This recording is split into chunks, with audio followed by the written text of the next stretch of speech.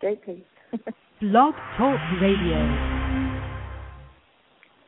Hello and welcome to the Compulsive Reader Talks. I'm Magdalena Ball, and today's guest is poet, storyteller, publisher, and editor Lynn Reeves, here to talk about her new poetry book, Designs on the Body. Lynn, welcome. Hello, Maggie. It's lovely to talk to you. Hopefully you can hear me over the sound of the cicadas. I've kept the chickens locked up today. So before we begin chatting, can I ask you please to read me a poem from Designs on the Body, just to get us into the flavor of your work? Certainly.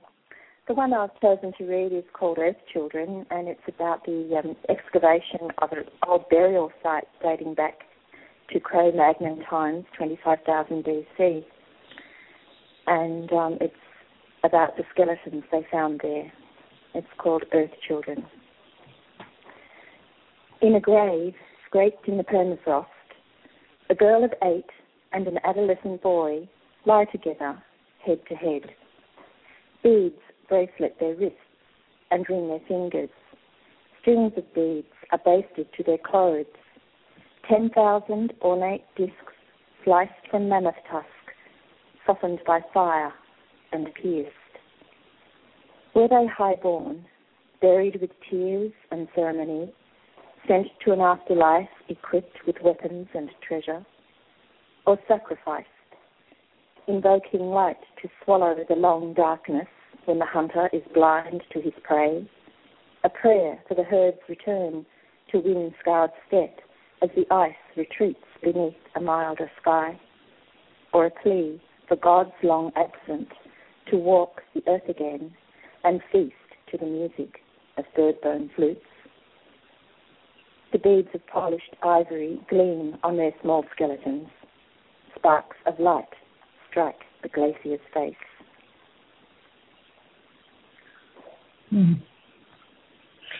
That one is so visual. I can really see the two bodies in that one.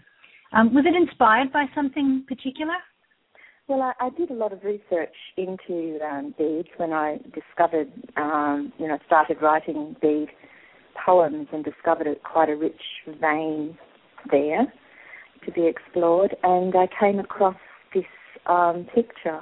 I think I got it from something on the internet, and it was excavated only in 1969 near Russia, so it's a fairly recent discovery, and showed that right back from the earliest times, mankind has used beads, especially, but not only, in grave offerings and grave furniture, that they are containers of very special psychic powers.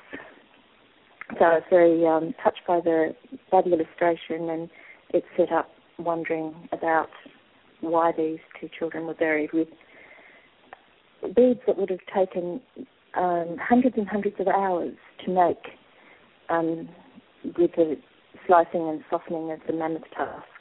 So a lot went into their burial.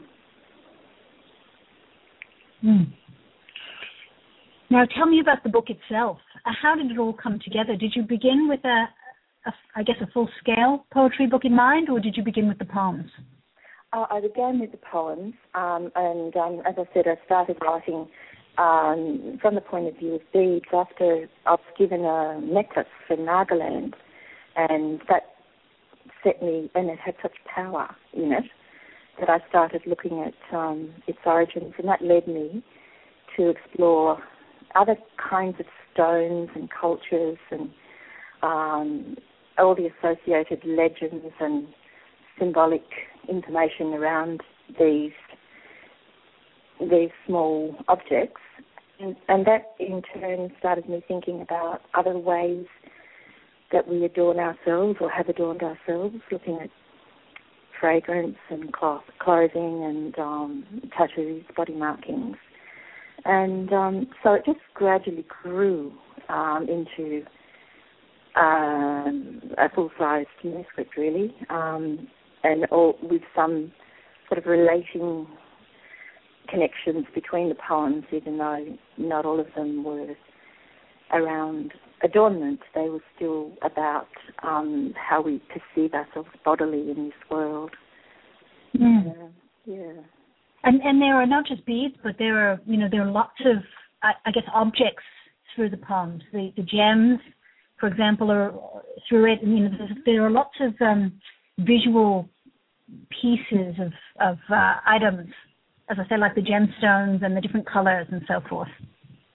Yes, a lot of objects that seem to be quite potent in their connotations that I found interesting to work with. And I also found when I was reading it, and I don't know if this was intentional or maybe it had something to do with the whole notion of the body and how it progresses from that naked self to the clothed self back to the naked self. But I felt that there was a kind of progression through the human aging process. Yes. In the way they were ordered, I suppose I set out when I had the poems, and wondering how to integrate them together into a collection. I like to look at forming some kind of narrative in placing poems together, even though that may only be an associative idea, by linking similar thoughts and trying to give a sense of movement. And because of the nature of the poems, that felt like a logical progression, because there were poems about birth and motherhood and, the beginnings of sexuality to the more mature experiences of life and the gaining of an older perspective on life and relationships. And I love to gather in the sensual, I guess, accompaniments to life, the clothing and the beads and the gems and the perfumes, appropriate to those periods, so that you've got a baby with the baby smells and the baby items going over to the older person with there is that progression also in the objects that surround life. Right. Yeah. I guess that's something that just went along with the poem. Wasn't a deliberate choice, but I'm pleased that you've seen them. Yeah. And I noticed too that obviously there's the human body scene, but mingling with that is this whole natural wild setting that the human body is in and finds itself in. Can you talk to me a bit about that? Yes, I've always been really interested in the connections between inner and outer worlds, and feel a great sense of peace in a natural environment and in wilderness. I always love to have bits of nature around me to live in a place where I can breathe and see distance and have tactile experiences within my living environment. And I think those connections, that we are made of the same elements that comprise the natural world, and that natural phenomena can stand in for emotional states. And I think that through using in poetry sort of the references to the sensual details of the exterior world, that the inner world becomes more tangible and can become apparent through the symbol of something concrete. Can give an impression of an emotional state. Now, one of your poems that I felt did this quite beautifully was Irezumi Lover. Could I get you to read that, the tanka sequence? Certainly, yes. It's probably good to give a little bit of context before I read it. It was inspired when I came across the mention of a Japanese woman writer from the Edo period who wrote that making love to a tattooed man was like being held above a landscape of beasts and flowers. And in that period, it was only the labourers who tattooed their bodies, because they weren't allowed to wear the richly embroidered cloth that the nobility was able to wear. So they decorated maybe the linings of their kimonos or their bodies. And And the designs were taken from the beautiful woodblock prints of the period. So this affair between the courtesan and the labourer would have had to have been kept secret. Irezumi is the name for the Japanese tattoo. Under your plain robe, you're clothed with the brocade of your skin, hidden designs, secret as our passion. So cool to touch, this living canvas stitched with needle fire. Lie beneath me while I trace my desires upon you. All the seasons bloom together in the garden of your body. Even cherry blossoms mock our 2 brief nights of love. Red chrysanthemums and sacred lotus lilies unfurl on your arms. Let me wrap you around me like an embroidered sash. In your bamboo grove, branches, straight and slender, spear the soft sky. As canes bend to the wind's kiss, so I tremble at your vigour. A golden carp, glistening on your groin, climbs a waterfall. Tonight, climb this ravine, swim my deep river. Entwined in flight, feathered shadings of the crane's long trailing wings embrace me. How I wish we might be paired for life. Above your belly, the whiskered catfish holds me on waves of pleasure. When he flicks his tail, I drown beneath tsunami waters. 9 fierce dragons ripple their sinuous tails across your smooth limbs. Rain from 1,000 clouds cannot quench my thirst for you. A swirl of clouds, the dragon over your heart clutches a pearl. Storms and sun, earth and stars are in your power, like me. The goddess Benton drapes flowing robes of colour all down your back. Would that I could ride you so close and constantly. Shadowed arbor, a closed peony at rest between 2 strong trees. It opens in my fingers and spills its seed. How I love to play in the wild meadow of your thighs. Should you impregnate me, I would give birth to flowers. As this maple leaf, etched in crimson ink, defies the winter, may the imprint of my skin on yours refuse to fade. This willow, leaning over the rushing stream, must remember me.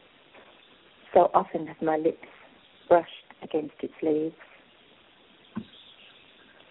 When you don't come to share the night with me, I lie awake, envying the coloured ink carved into your skin. Fudo Mio, blue face and gleaming sword haloed in flames, sever the iron gates that keep my love and me apart. Only 4 days before the harvest moon is fully fallen, I count the endless hours until you fill me again.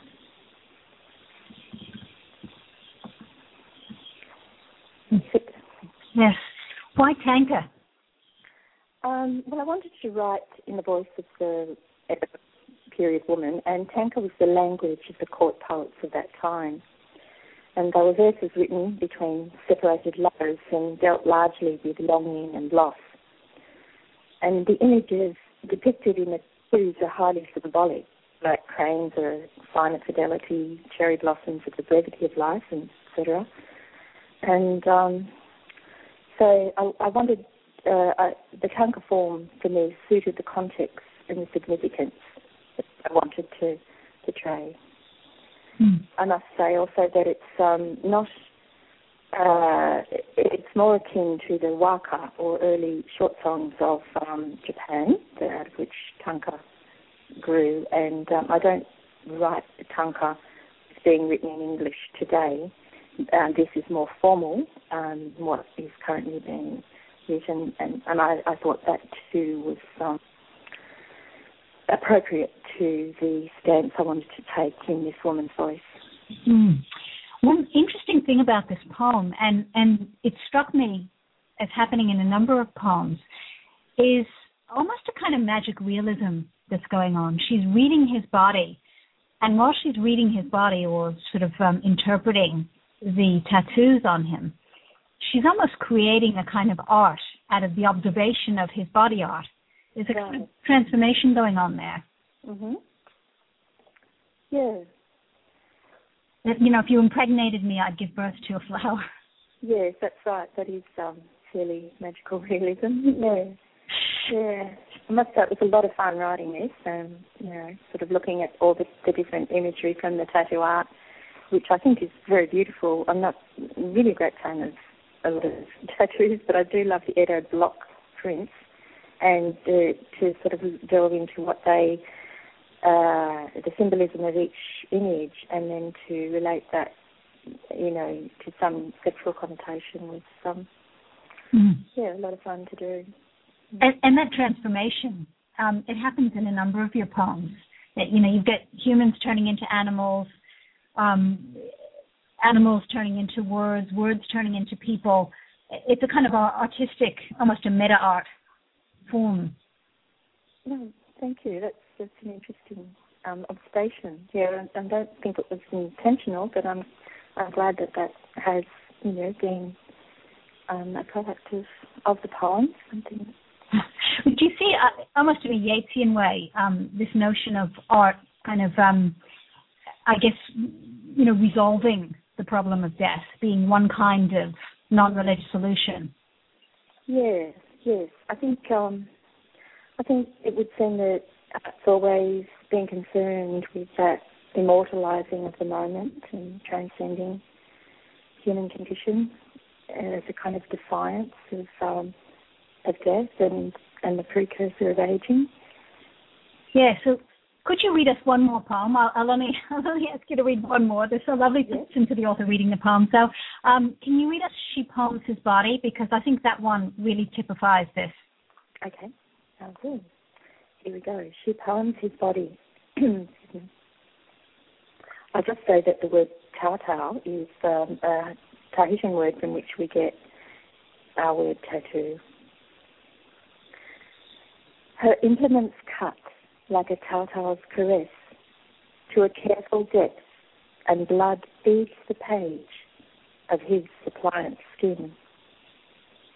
Black lines incise the ivory plane, fine strokes, deft patterns. He wears her words stained on his flesh, loving the pain. Bound between the covers of a slim volume, the imprint will not fade, even when, as will happen, the nib hums along the songlines of another lover's addicted flesh.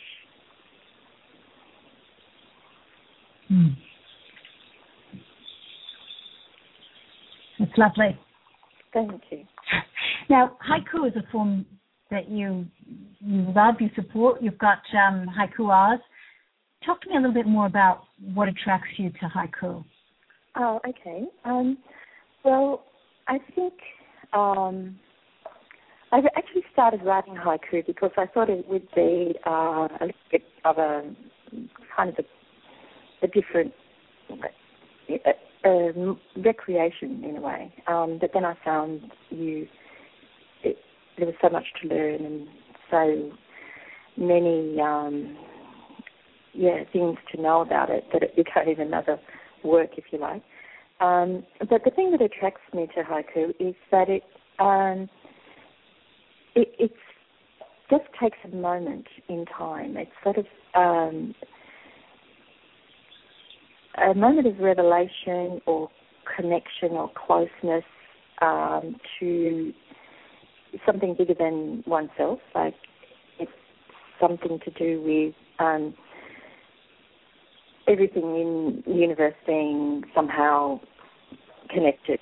And I think even though I prefer to write other forms of poetry than haiku. That's where my heart is mainly.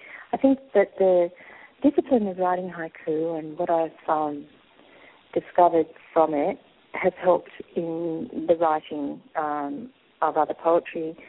In particular, haiku uses understatement and tries to capture an image that will have a resonance, that will open up and unfold so that meaning becomes clearer as you reflect upon it. And the other thing about haiku is that it uses concrete imagery. It avoids abstractions and gets right to the point, like taking a photograph, but without giving a caption or explaining the photograph and letting the words speak. The words of the image convey the underlying meaning. So I found haiku to be challenging and rewarding in that sense, and I have enjoyed my involvement with haiku through some time that I've spent with Haiku Oz, and that most particularly with Sam Porter, and I've been editing haiku, the famous supporter, for 17 years now, and that's been a great experience and a learning experience for me as well. Mm. And you didn't put haiku in this book, although there are hints of it, aren't there? I felt, as you mentioned, that there was that kind of lightness of touch, that kind of throw an image down and let it unfold to each reader in its own way. Yes. No, I think for me, not only do they come from different places, like a different state in writing haiku than in writing other forms of poetry, but I think they also take the reader to a different place, and I wanted this book, it had a lot of research. Like haiku was sort of momentary, they're of the moment, whereas the poems in this book came out of a lot of research, and it was then assimilated and sort of had to come out again as after being processed by my own personal experience and emotional experiences that gave colour to the dry information that I used as the source. Whereas haiku is much more spontaneous than that. Mm. So I thought they would be at odds with each other to have included any haiku. Yes. But talk to me a little bit. You're not just a poet, just a poet. We'll talk about that as well. But talk to me about some of the other projects that you have, the editing work, the Potterlope Press, Famous Reporter, and so on. Yeah, well, Famous Reporter, I'm really proud to be associated with because I admire Ralph Westman, the editor of that, tremendously for his passion to publishing and his involvement with ideas and literature and his democratic approach to what he does. And, he's quite amazing. Like, I've been there 17 years, but he's been bringing it out, since 1986. And there were times when, before he was able to get any grants, which are very small, he'd drive a taxi to get the money to bring out the issue and, sort of hand collate the pages. I think things have become a lot simpler now for him, but he's still just as passionate about what he does. And I've made some lovely contacts through my association with Famous Reporter, and that's been very rewarding. And then the other one you mentioned, my small press, which is Potterlope Press. I do that on my own, although I use a wonderful designer to do my work, and I have other people that help proofread and various other help from time to time. But I brought up 15 titles with Potterlope Press, and can only do 1 or 2 titles a year, basically, because of the time and energy that it takes. But I try to make each one of those books as beautiful as possible, and thanks to my designer, Tony Fury, I think each book has got a very special appeal. And it's been rewarded recently by one of them, Postcards from the Asylum by Karen Knight. It's just been shortlisted for the Tasmanian Book Awards in the category of Best Books by a Tasmanian Publisher. And another one, Waiting for the Hour, got a mention in yesterday's Sunday paper as one of 2 standout Tasmanian publications. So that's always, great when you get that sort of feedback that what you're doing is being appreciated, even though you might not get the benefit of it, which is not the reason you do it anyway. Yeah. Yeah, so congratulations for that. And while we're on the topic, why do you think it is the case? I mean, it's fantastic awards, and, your life is pretty much, you probably could say this, all about poetry in one form or another. But why is it that poetry remains almost resolutely, almost stubbornly non-commercial? Even though people are writing it more than ever, the writing community is strong. Why is it commercially not a great thing? Why is it not selling? Yeah, that's really interesting, isn't it? It's something that we puzzle over. I think in the best ones, sellers that I have on my list, 2 translations of ancient Chinese poetry. And I think the reasons why they've sold pretty well is they've got a lot of national publicity because the author's profile, he's a retired eminent neurosurgeon with an Order of Australia who's a recluse on Bruny Island working into the night on translations of ancient Chinese and Greek. So, I mean, that's given him, he's interesting as a person, let alone the appeal of the poetry. But that work translating is, rooted in Zen Buddhism, which is also something that appeals. And so I sort of, when, thinking about this, I thought, well, 2 things have gone towards making those, I wouldn't say they're commercial, but that's sold pretty well. And that would be publicity, profile, and promotion. And most people who publish poetry now, they don't have the resources to do these things well. They're usually small presses like myself. Big presses don't, publish much poetry. And so you rely on your author to get out there and spruik their work, but it often goes against the nature of a poet to get out there and be upfront in promoting their work. So, and the public don't really, they'll recognise a centuries-old poet like Wang Wei, but they don't relate, some person, a poet outside of the niche mark of other poets. They're not well known, so they don't, unless you do something quite controversial, to attract the gaze, or you're an Olympiad an Olympian who turns to writing poetry, then it's not a commercial venture. If you write poetry about football. Yeah, well, that's right. A bush verse and poems that appeal to the general marketplace, like with humour and things that attract most Australians, rather than I think it's a pretty small % of people who are actively interested in poetry. And yet, they have the H.G. Nelson ABC Bush Slam program, which I watched with some delight, actually, on television, because some of them were just performers doing kind of sing-song poetry, but, they had some real poets on there. And people like Emily Ballou, who we've had on the show, went out there to, basically a group of people who, they were farming communities. These were not academics. And read real poetry to them, and some of them were crying. The way in which people responded was, I thought it was quite powerful. Yes, well, I think if people have the opportunity more to hear, what's being written today, they do respond. And we've had instances here where we've, GMS and I once did a dinner, poetry dinner, and we got a whole lot of people that don't usually attend poetry readings or, buy poetry books, and with someone that had those occasions when we've gone out into the wider community, people actually love it, you know.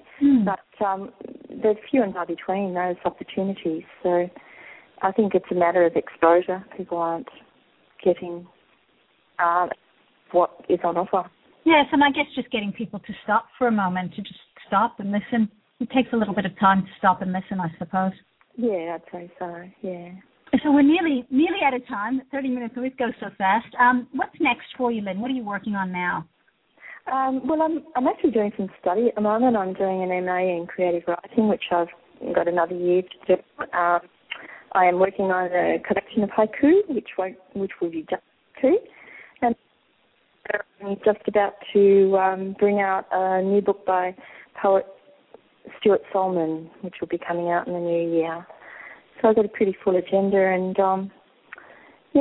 sort of need some time there to reflect on another new poetry project.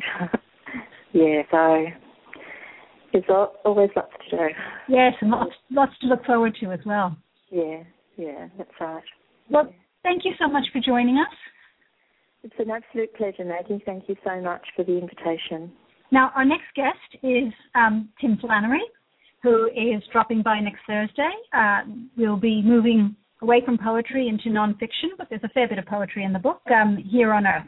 So join us then. Thanks again, Lynn. Bye-bye. Thanks, Maggie. Bye.